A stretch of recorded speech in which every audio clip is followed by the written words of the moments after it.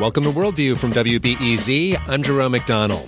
The head of the UN's weather agency is saying Cyclone Idai is shaping up as one of the worst ever disasters to hit the southern hemisphere. It hit Mozambique late last night. Mozambique's president estimates 1,000 people are dead with 30 miles of land underwater. Further inland, Zimbabwe's president Emmerson Mnangagwa says that 98 people are dead with 200 missing. Zimbabwe's healthcare system is in no shape to deal with the natural disaster. Chronic shortages and low pay have resulted in a response from civil society in Zimbabwe. A group of prominent Zimbabweans have started an effort to buy hospital supplies. It's called the Save Our Hospitals Initiative. Hopewell Chingongo is a Zimbabwean journalist and filmmaker, and he's made 2 documentaries on healthcare-related issues in Zimbabwe, and he is the organizer of the new Save Our Hospitals Initiative. And thanks a lot for joining us, Hopewell. Thank you very much for having me. Can you explain how bad hospitals are right now in Zimbabwe? It's something I think people will find astounding. The situation in our public hospitals is so bad that the biggest hospital in Zimbabwe, called the Harare Hospital, which is a central hospital and referral place, only has 2 maternity theaters. They were built in 1977, and only one of them is working. These maternity theaters are supposed to service 1,400 mothers a month. And a third of those 1,400 mothers require cesarean section operations, and it's not happening because they are not working. There was an appeal by the head of pediatrics at that hospital, Dr. Aza Mashumba, and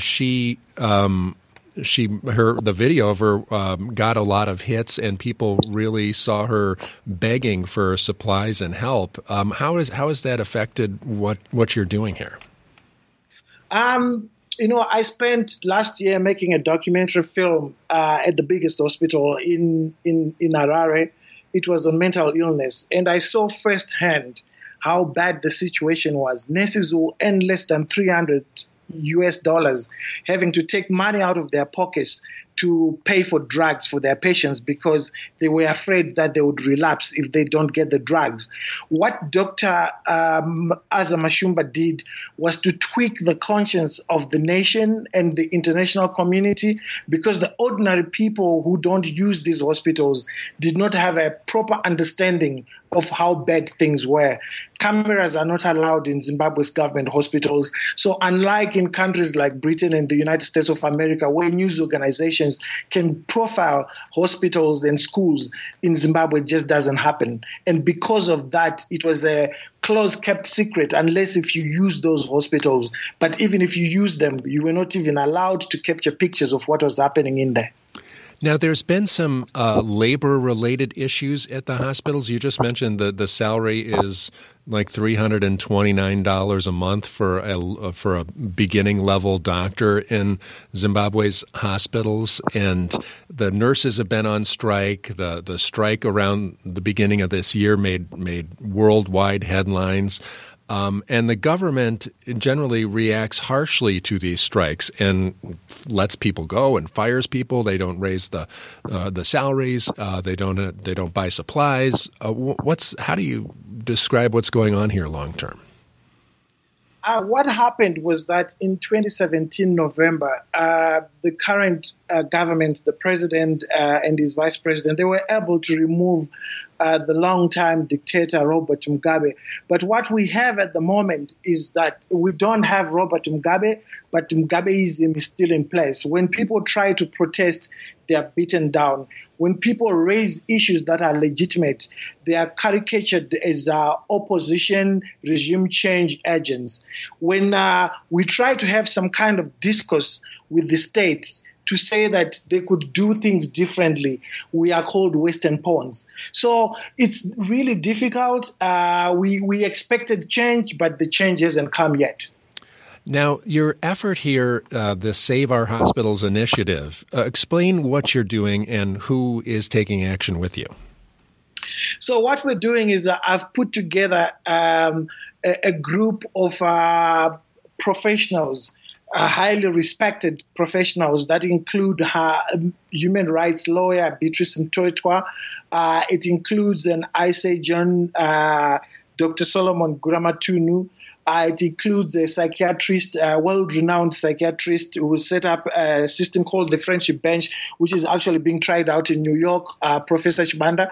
So what I'm trying to do is to conscientize people that we have a problem, and this team of highly experienced people that is it's chaired by an Anglican bishop called Bishop Chad Gandia, is going to use its currents, which is moral currents and respect that they have, to try and attract donations from Zimbabweans both home and abroad.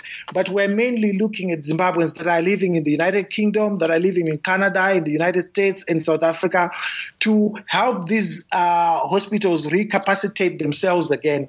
Because, for instance, they don't have bandages. They don't have simple things like betadine. They don't have syringes. That's how bad the situation is. As Dr. Aza explained when she was making a tearful plea, children are put on cancer treatment and discontinued after 1.5 weeks because the medication would have run out. So that's how bad it is. And she was not exaggerating when she mentioned that she's only going to work to certify deaths. That's what it is. That's how bad the situation is.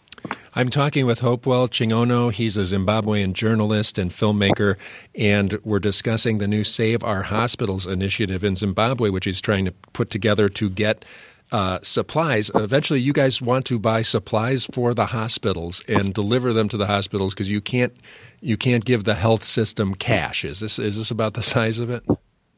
That is correct. Ideally, we would have given donations through the government, but there's been a breakdown of trust between the citizen and the government. So each time you mention the name government, people are not interested. In fact, whenever I've posted something, even today when I was posting stuff on my social media platforms, I kept getting the same question: is government going to be involved in this or not? Because if it's involved, we're not interested. It's shameful. It's not a good thing to have in any civilized society. Ideally, government should be driving these sort of initiatives, and ideally, people should be trusting their government. But we've reached a tragic situation where government is associated with corruption. When you mention government, the thing that comes to mind is theft, it's embezzlement, it's corruption, it's incompetence. And we're hoping that President Emmerson Mnangagwa, who has been in power for the past 14 months, will be able to turn around his ship because it is hitting rocks now. One of the things I saw in all the articles about this in the internet in Zimbabwe was that the officials who are in charge of government, they all go outside the country for their health care. There's an entire class of people that are in charge that go outside the country for health care because they don't want to go to these places. That is very true. In fact, as far back as I think the past 20 years, they've been going outside the country. They go mainly to South Africa. Robert Mugabe used to go to Singapore. He still does so using the taxpayers' money. The vice president was not well. He went to South Africa. Then he went to India. The current president, when he was not well in 2017, he went to South Africa. None of them use public health facilities. None of them at all. If ever they use local facilities, they'll be using private hospitals, but they rarely use even private hospitals in Zimbabwe. They go abroad for treatment, and their families go abroad for treatment. So if you don't have first-hand experience of how your people are living, how they are being subjected to this inhumane treatment, you sort of turn off. You're not interested in what the healthcare professionals are saying. And I think that unfortunately that's where we are, because the government leaders, they don't use these facilities. Does the government have the money? It kind of sounds like somebody has the money if they're going outside the country and spending a lot of money on their own health care, that they would have the health care for inside the country. Or are the sanctions so bad that the government generally doesn't have that much money?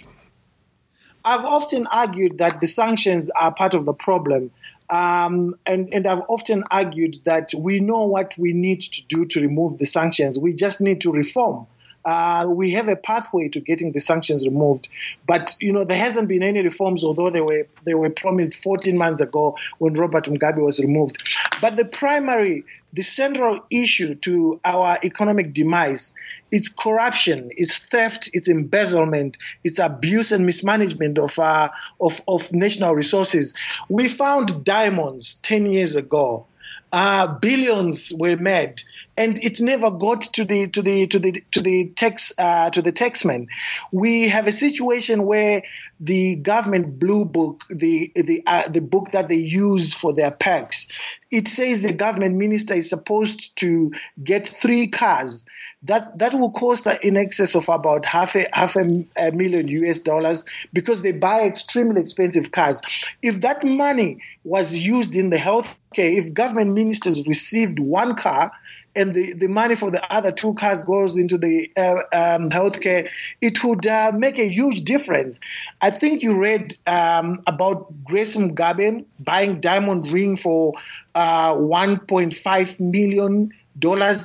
That would pay a salary for 1,500 Zimbabwean doctors at today's salaries that they get. So it's to do with mismanagement of resources. Zimbabwe is endowed with a lot of natural resources, but they are mismanaged.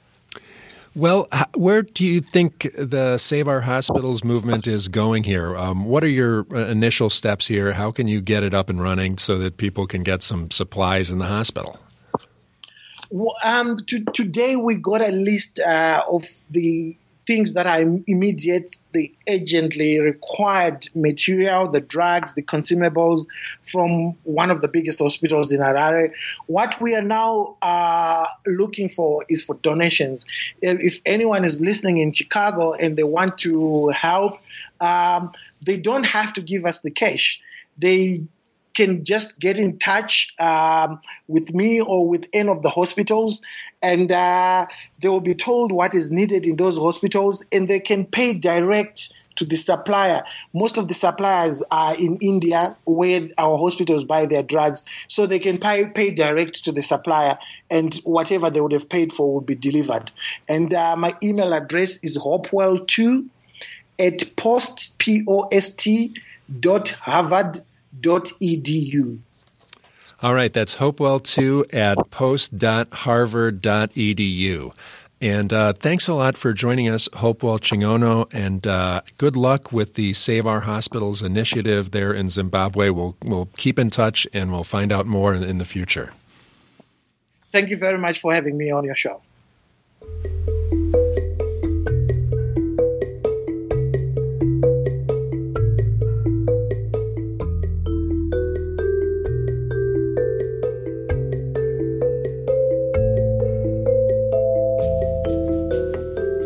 Coming up after the break, we'll talk with an attorney who works on indigenous rights in Mexico. I'm Jerome McDonnell, and you're listening to Worldview on WBEZ.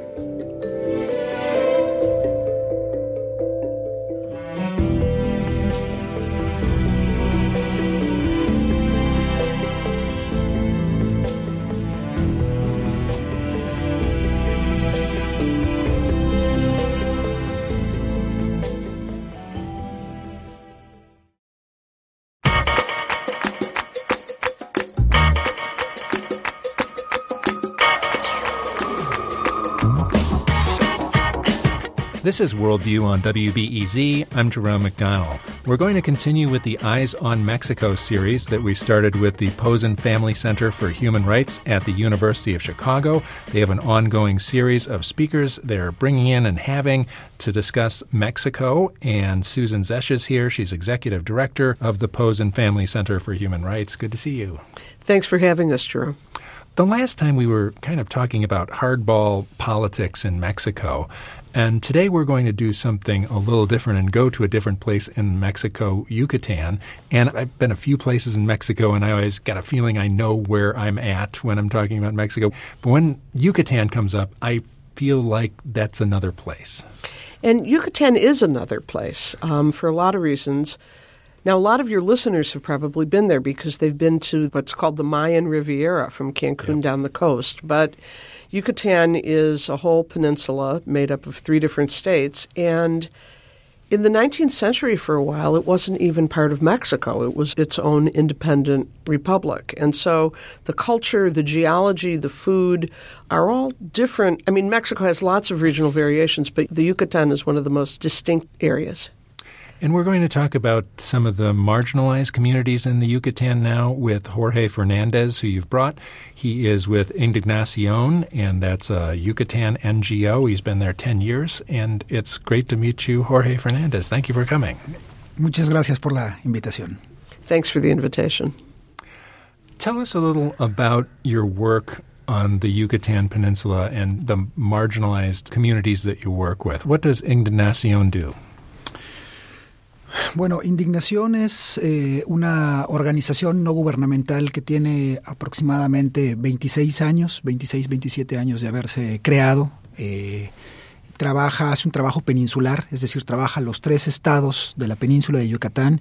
Indignación is an NGO that's been around for 26 years, and it works throughout the entire peninsula, the 3 states that comprise the Yucatan Peninsula, and also in Tabasco, which is a bit to the south.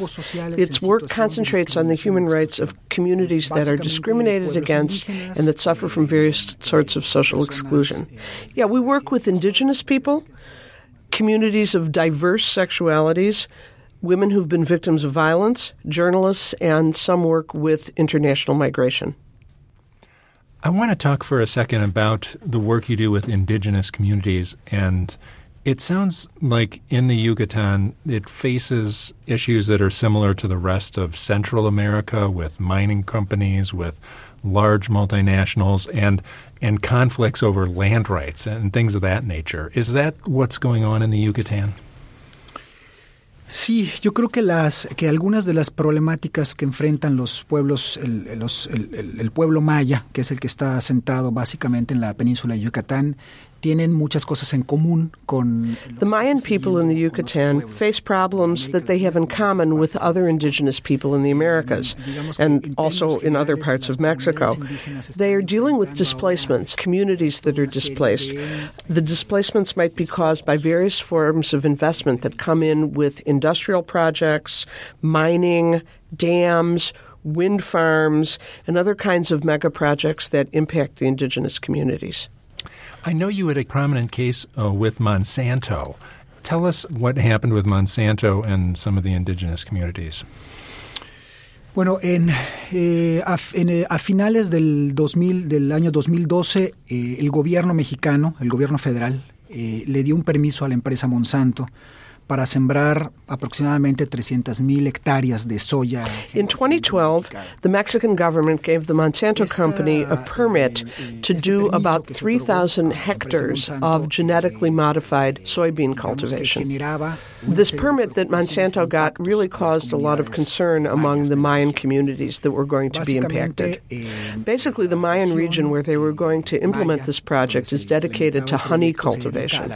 It's a pre-Hispanic cultural practice. Basically, it has several kinds of impacts on the communities. It has caused deforestation, also toxic effects from pesticides that are sprayed from the air, pollen contamination from transgenic pollen, and it's also caused some of the lakes and lagoons and ponds to dry up in the area. So the communities organized themselves and presented a series of legal challenges to challenge the permit that the government had given to the Monsanto company.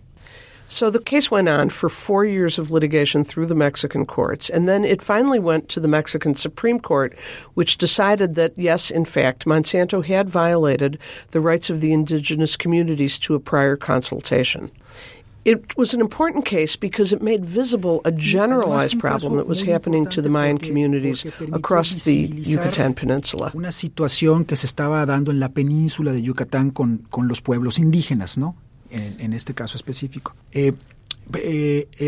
Políticamente siempre se ha afirmado que en Yucatán o en la península de Yucatán no pasa nada. Es decir, it's politically convenient to say that Yucatan is free from some of the situations of violence that are seen in other areas of Mexico.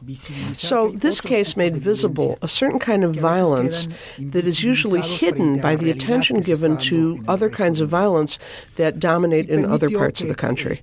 So if we put it together with the struggles that other indigenous communities are having in other parts of Mexico, principally against mining companies and other extractive processes, then you can see what the violence is that's being done to the indigenous communities, the Mayan communities in the Yucatan. Was this a big step forward for the Supreme Court or for rights for indigenous people? Is that something that these other organizations are going to build on in the future? Sí, yo creo que fue un caso importante, fue un caso políticamente importante porque a nivel nacional e internacional, porque unas comunidades indígenas le ganaron a Monsanto. So this was politically a very important case, both nationally and internationally, because you have an indigenous community that beat the Monsanto company in the highest court of the country. And so this case has a broad impact because of that victory. And legally it was important, but it also had some negative repercussions. The Mexican Supreme Court's definition of what a consultation meant was more restrictive than the international law interpretation of what the indigenous right to consultation is. The Supreme Court did not bring in a topic that's very important to indigenous communities, which is the right to self-determination, which is a concept that's really important, but it was not part of this decision. Importante cuando hablamos de pueblos originarios, que es el derecho a la libre determinación. Ese tema no lo tocó la Suprema Corte. So it sounds like there's a lot more work to do within the legal framework of Mexico.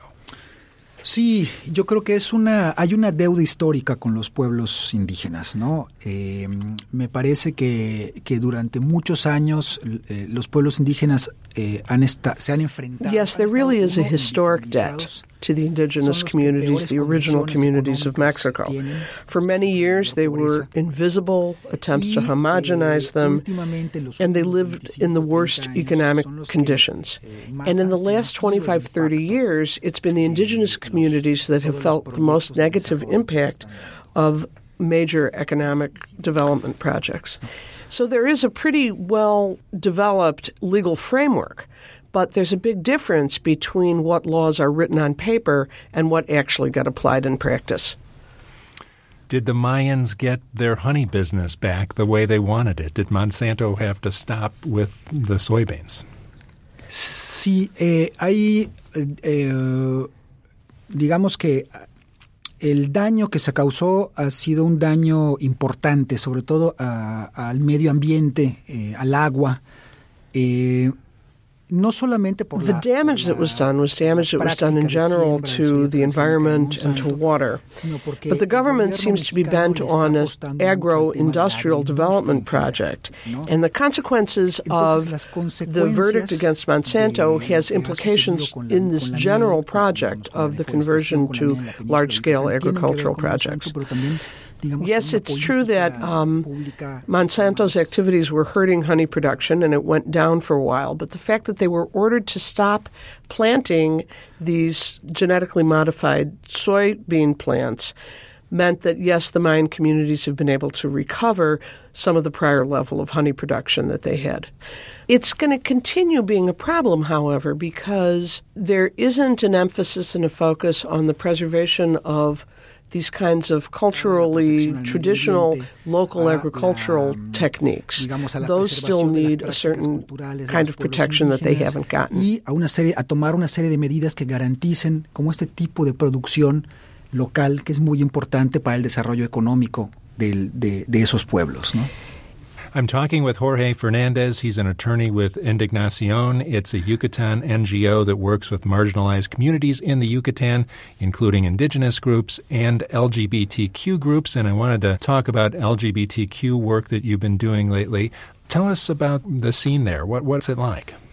Bueno, a nivel nacional es digamos, una situación bastante dispar, ¿no? Porque hay ciertas zonas y ciertos lugares, por ejemplo, la Ciudad de México o algunos 3 o 4 estados más donde había. I can say that at the national level, it's a pretty disparate system, that in some parts of the country, like Mexico City and 3 or 4 more states, there really has been recognition of the rights of sexual diversity.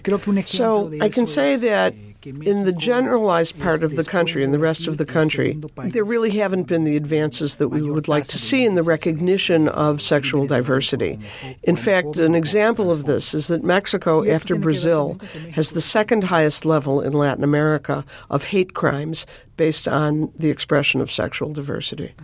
And so we have to say Mexico is really a basically conservative country, and it's the conservatism that comes from some religions that translates itself into public policy in governmental entities. What kind of cases are you seeing in the Yucatan with LGBTQ rights? Sí, bueno, digamos que tenemos digamos 3 o 4 líneas de trabajo con el grupo de diversidad sexual, que tiene que ver, uno, con el tema de pelear el reconocimiento del matrimonio igualitario. We work 3 or 4 different areas of work. The first is the recognition of same-sex marriages. The second is the recognition of families formed by advanced reproductive techniques, that is, parents who form a family based on advanced forms of reproduction. The third is we deal with aggressions or assaults on people that are really hate crimes having to do with their sexual expression or sexual orientation. And the last is that we are trying to get the government to recognize the possibility of legally changing one's gender in your documents, identity documents, etc. Are there specific things in the several states you work in that are problematic on these issues? Aunque mantienen como algunos denominadores comunes, podemos pensar que hay también ciertas diferencias. Por ejemplo, en Quintana Roo, una problemática importante tiene que ver con el desarrollo turístico, ¿no? Es decir, como todo el tema del impacto que se está generando por la industria. Looking across the Yucatan, there are different human rights problems that occur in the different states. In Quintana Roo, the impact of tourism and its impact both on the environment and on cultural practices of indigenous communities is one of the major problems. In the state of Yucatan, it's pretty similar to that, only less so. And in Campeche, what we're really looking at are the impact on indigenous communities of large-scale agricultural projects and other sorts of mega projects like wind farms and other developments. Because one of the things that these 3 states have in common across the peninsula is that they have important traditional indigenous communities in them. One preoccupation we have is that we are seeing growing incidences of violence similar to other parts of Mexico. So if one looks at Cancun, it's beginning to develop some of the problems of violence that have been seen in other areas that have a lot of tourism in Mexico, such as Acapulco. Es decir, ya hay un síntoma de que la violencia de la que había estado a salvo, digamos, la península de Yucatán, también ya está llegando, ¿no? I think one of the general perceptions out there is that if you're in a place that's more remote, there's more threats to people who are defending human rights, to journalists.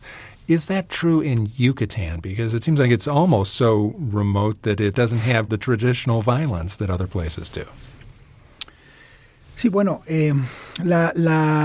digamos que Yucatán no es efectivamente y afortunadamente uno de los estados más violentos del país. Y eso garantiza cierta posibilidad de trabajar. Well, Yucatan is not, thankfully, one of the more violent states of Mexico.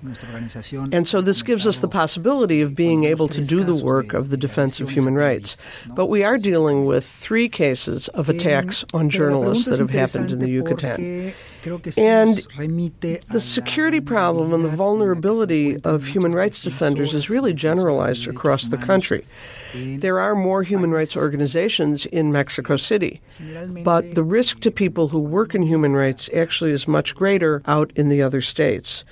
So we haven't seen such high risks in Yucatan and hope that we won't. But there are differences for people who work in the states that have the highest need for human rights protection because they are the most violent. I wanted to ask some questions about how the new president is doing on human rights. And AMLO came into office with a lot of expectations about what he was going to do and how he was going to affect all sorts of human rights issues, not just the organized crime violence. What do you see when you hear AMLO talk these days? Bueno, digamos que en estos casi 70 días desde que tomó el poder, creo que el nuevo presidente ha dado como señales ambiguas, ¿no? Me parece que ha presentado algunas propuestas legislativas. Well, it's only been 70 days, so we can't really make a final judgment, but I have to say that there are ambiguous signals.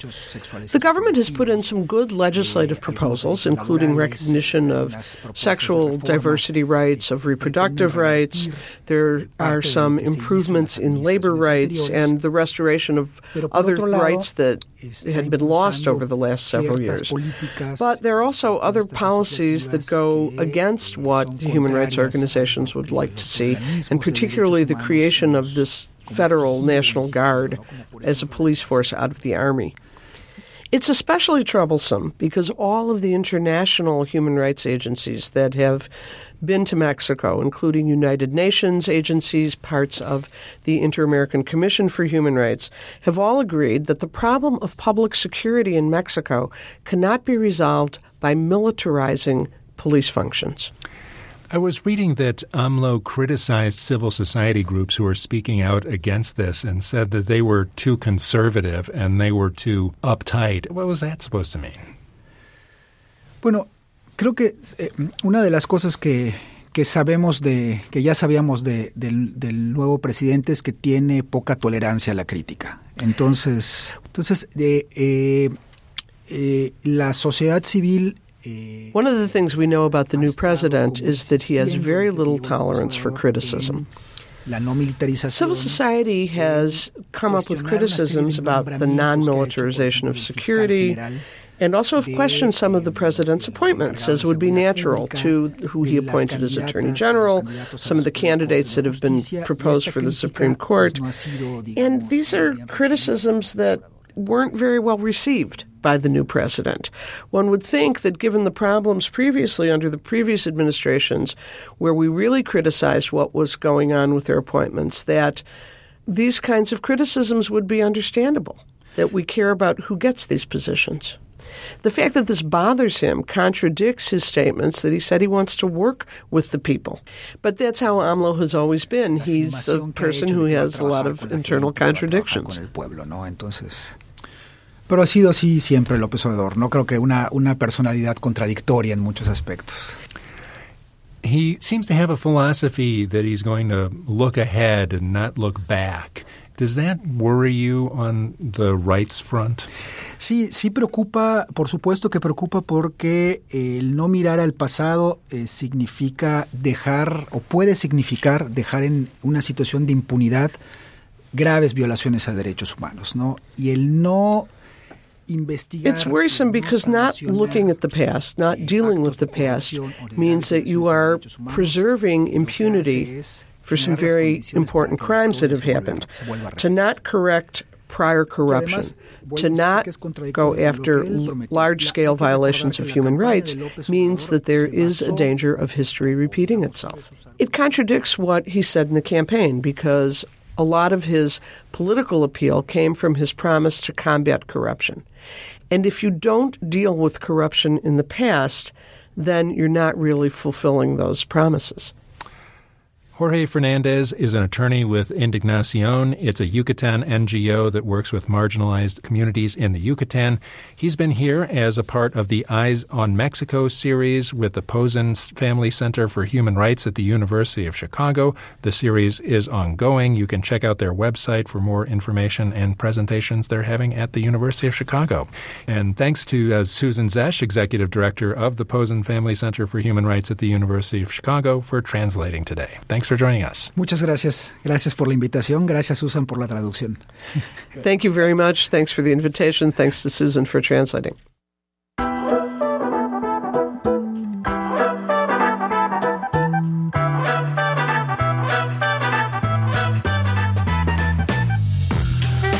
Coming up after the break, we'll talk about the Good Food Expo. It's America's oldest, largest expo focused on local and sustainable food. Stay with us. I'm Jerome McDonnell. You're listening to Worldview on WBEZ.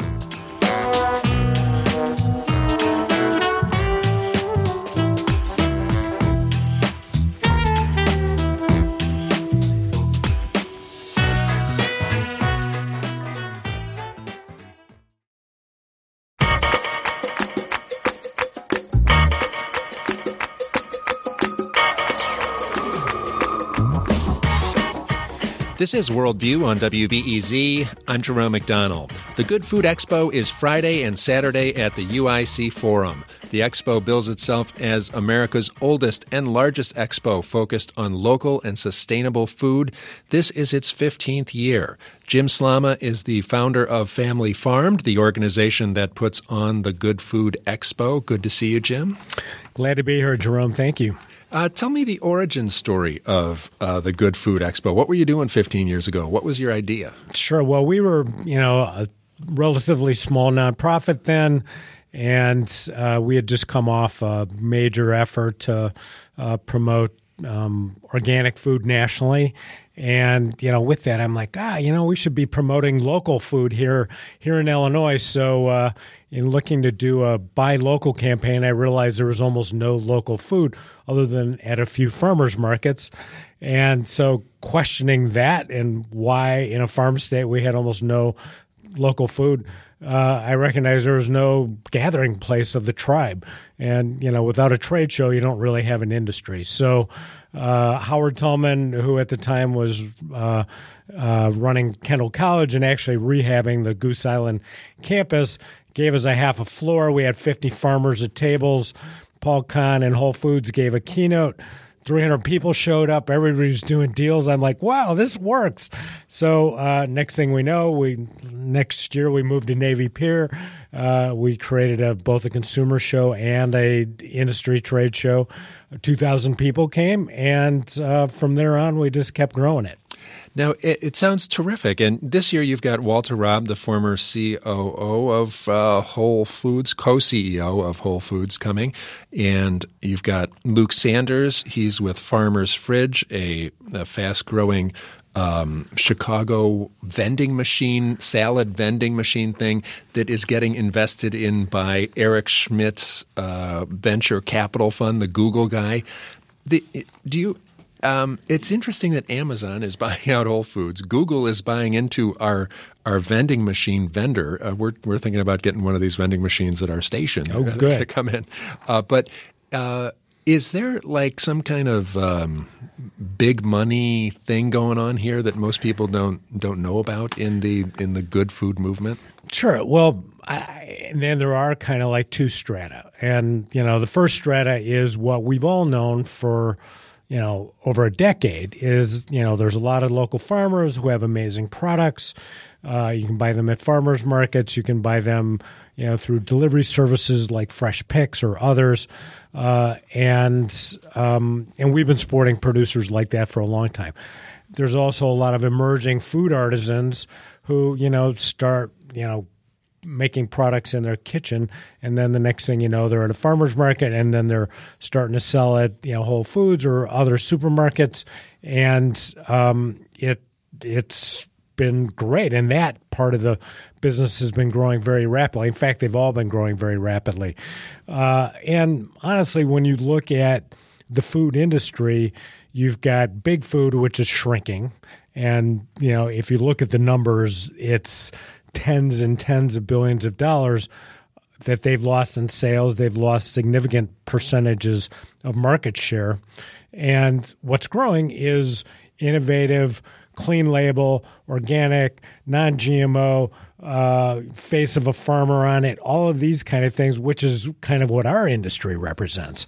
So when business is faced with losing market share and also seeing another whole side of the industry growing significantly, they're going to invest. So whether it be, Eric Schmidt investing in Farmer's Fridge, and by the way, Luke is going to be getting the Good Food Business of the Year. He founded Farmer's Fridge because, he had a delivery route in a business. He was in a sales business 10 years ago, and he couldn't find good food anywhere, and he was sick of eating Subway 6 times a week. So he's like, we need vending machines with good food, and he did. And, now he's killing it. He's got a couple hundred vending machines across Chicago, now Milwaukee, and he's looking at going into other markets. That's innovation.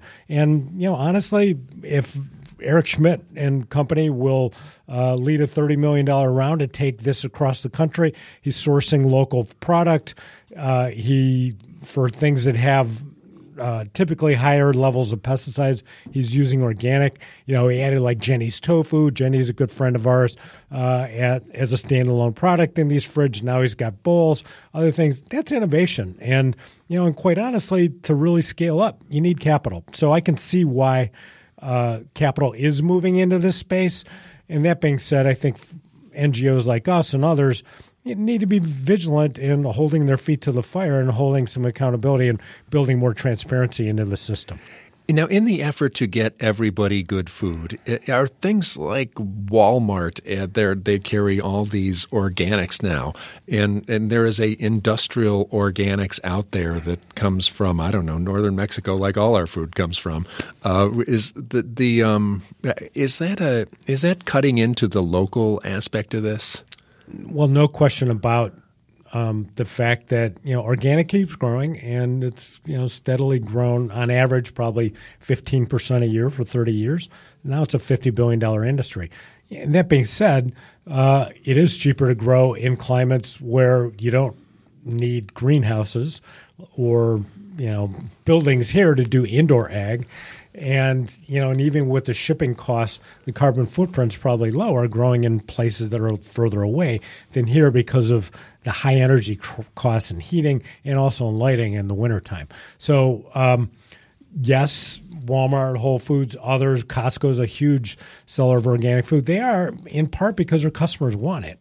And we can't produce enough of it at scale in this part of the country to really meet the scale and price to really meet the demand. And, and there is justifiable criticism at times with organic saying that it's elitist because it's expensive, and it is more expensive.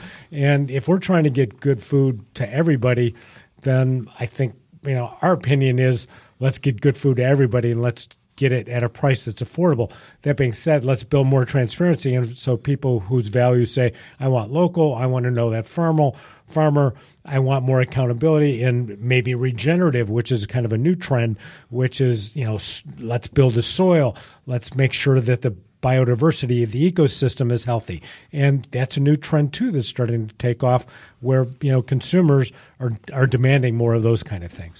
I'm talking with Jim Slama. He is the founder of the Good Food Expo. It is Friday and Saturday at the UIC Forum.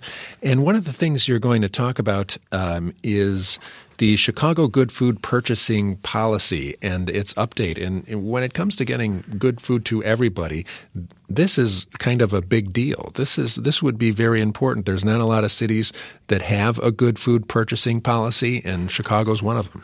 No doubt about it. And kudos to Mayor Emanuel and his administration. A couple of years ago, they recognized that this is an opportunity to get more good food into city agencies. 8 or 9 years ago, when Mayor Daley was at our Good Food Expo at the Cultural Center on Michigan Avenue, the city announced, hey, we're starting to source local food for schools. We were a Chicago Public Schools partner in that. They started doing it, and now they're buying millions of dollars of local vegetables. They were the first large-scale school district to source antibiotic-free chicken, and they're buying it from Miller Poultry in Indiana, which is a good thing. Building on that, then there's a national group that is promoting these good food purchasing standards, which include things like local, other values, whether it be, fair trade or, how workers are produced, other things. And so they started working with the Chicago Food Policy Council and others, and they passed this law through council last year. Now other agencies are looking, how can we start sourcing more good food, whether it be, Human Services or hopefully O'Hare. And actually, O'Hare now has Rick Bayless. They've got Paul Kahn, who's a real champion of local food. So more and more of the restaurants there, too, are producing or purchasing good food. let's see it across the board in all the city agencies in Chicago, and that's part of what this panel is going to talk about. It sounds like the devil's in the details on that. Implementing something like that is change for people, and people don't necessarily change too fast. Well, it's all about getting buy-in in the agencies, and it's a process, and that's something that, especially getting them multiple agencies on a panel at the Good Food Expo talking about how you're going to do it helps, because then they're going on record as to these are our plans. One of the popular things at the Good Food Expo every year are the different chefs that you bring in. You're giving an award to Jason Hamill this time. How important is that in changing our food culture, is having these people who cook demonstrating the right way to go? Well, no question. Honestly, chefs are rock stars in our culture, and you see them on TV a lot. Do you think it makes people cook, though? I don't know. Or do they just want to go to their restaurant? My mother loves to watch, I must say, and I think a lot of people love to watch. But Bob over here is in the studio, and he watches and then he cooks. So it really all depends on the person. But my girlfriend Carla, she's gotten to be a much better chef by watching Top Chef, because she learns all these tricks that she actually applies to her cooking. So I do believe that it helps. We're blessed. Jason Hamill from Lula is getting our Chef of the Year award Friday. He's doing a demo. We've got a couple of chefs focusing on grains. Sandra Hull from Floriole, Dave Miller from Baker Miller. We've got Erling Wu Bauer from Pacific Standard, and Tony Montuano from Spiaggia, and all these folks are farm to table. Carolyn Diaz, and this is actually an interesting pairing. She's from Terzo Piano and the Art Institute. She actually won Barilla's international competition for pasta making coming out of Chicago, first woman ever. Wow. And so she's going to be making a Barilla single ingredient pasta, which is a legume, and a legume-based pasta which has higher levels of protein. And talk about, clean label, it's got one ingredient. Wow. So in the Good Food Expo is traditionally the first day on Friday is industry-oriented, and the second day on Saturday is public-oriented, and it's free. Yes. And people can register to go. That would be the polite thing to do. Right. Yeah. Then we get your email address, let people know what's going, and it's much easier to get in if you've pre-registered on Saturday. But, we want to make it the People's Expo. Honestly, we used to charge, and then Ticketmaster added $10 of fees to the ticket to get in, and we're like, we're just not going to do that to people. So we made it free. We get money from sponsors and vendors and other things. But, we've got, 125 plus vendors, some really awesome food artisans, some farmers. If you want to chat with farmers, maybe sign up for a CSA. Great demos. And Blue Cross is our partner on this, and a big focus is good food is good medicine, which is an awesome trend going on in America, because people, I think, increasingly are recognizing that what you put into your mouth ends up having significant implications on your health. So we've got 5 workshops on good food is good medicine. Some of the leading physicians, nutritionists, others in Chicago who are real experts in that field are going to be talking about things like, food and mood and others. So, and actually we've also got a panel both days on hemp and CBD, since this is such a hot topic for anybody who's interested in this, even though the forum would not let us sell any hemp products at the expo because it's controversial, but you can at least learn about them. All right. Sounds great. Well, I hope that the Good Food Expo certainly outdraws the thing that comes in afterwards at the UIC Forum, the Bacon Expo, the Bacon Fest. I can't believe people pay money to go to Bacon Fest. You got to outdraw them. We're rooting for it, Jerome. I know you as a vegetarian definitely won't be showing up for Bacon Fest. But, we've got lots of vegetables. We also have lots of other cool products, and we hope your guests will join us. Jim Slama is the founder of Family Farmed, the organization that puts on the Good Food Expo every year. It's its 15th year. It's Friday and Saturday at the UIC Forum. It is free. Thanks a lot for joining us. Good seeing you. Thanks, Jerome. Tomorrow on Worldview, we'll talk with the Arab American Action Network. They've got a new report on countering extremism right here in Chicago. We'll talk about that tomorrow on Worldview. Worldview is produced by Steve Bynum and Julian Haida. Thanks to Jenny Friedland and Ashish Valentine for production assistance. And thanks to Mike Gilmore for engineering. I'm Jerome McDonnell. You're listening to Worldview on WBEZ.